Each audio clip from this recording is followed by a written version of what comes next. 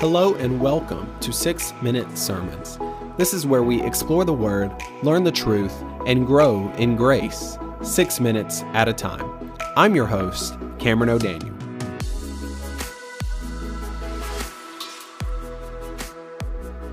In the book of Luke, chapter 22, and verse 42, it says, "Father, if you are willing, remove this cup from me. Nevertheless, not my will, but yours be done." So this is the book of Luke, and Luke is obviously the author. It's the title of the book. And here we have the instance where Jesus is in the garden and he is praying to God. This is right before he is about to be arrested. This is right before his crucifixion and all of the things that are about to happen to him. This is right after the Last Supper as well, where Judas leaves to go and betray him. So Jesus is in the garden. He has just taken part in the Passover meal. He understands that the blood is, or the wine of the Passover meal is his blood of the new covenant, and the bread of the Passover meal is his flesh, and we take part in that. And so he has just disclosed that to the disciples. He is thinking about the Passover lamb back in the Exodus, where the blood of the lamb was put on the doorposts of the Israelites, and the angel of death passed over those Israeli families. And anyone who did not put the blood over the doorpost, the firstborn of that family was killed because of their sin. And so Jesus there thinking about this, he has been thinking about the Passover lamb. He's been thinking about the Passover meal. He is now praying and thinking about what is about to happen because he is our Passover lamb. He is all of humanity's Passover lamb. And so all of these thoughts are entering his mind. All of these thoughts are entering his soul. And he is praying to God, pleading with him. And he says, "Father, if you are willing, please remove this cup from me." In other words, Jesus is saying, "Father, I know what I have to do, but God, if you are willing, please don't let me have to go through this." He knows what is about to happen. And yet, even though he knows what is about to happen, he still understands the reality that it is not going to be pleasant. It is not going to be a good time, what Jesus is about to do. He knows that he is about to be put into the hands of the Roman authorities. He knows that people are about to just persecute him and betray him and everything. He knows that he is about to be beaten and flogged and whipped.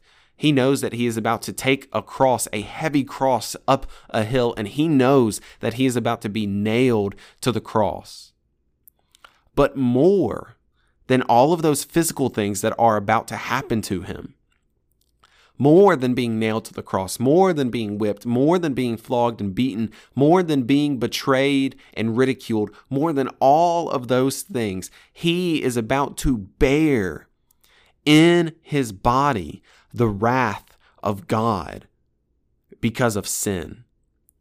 He is about to bear the wrath of God because of the sin of the world. And that pain and that wrath is so much more intense than any physical being nailed to a cross or being flogged or beaten. He is about to bear the weight of sin. He's about to bear all of that because of love. And yet this is the very reason why he came. We know that he came to save sinners, to take sin on himself and to give sinners righteousness. We know this. He knows the purpose by which he came, and yet he is still asking God, if there is another way, can we please do it that way?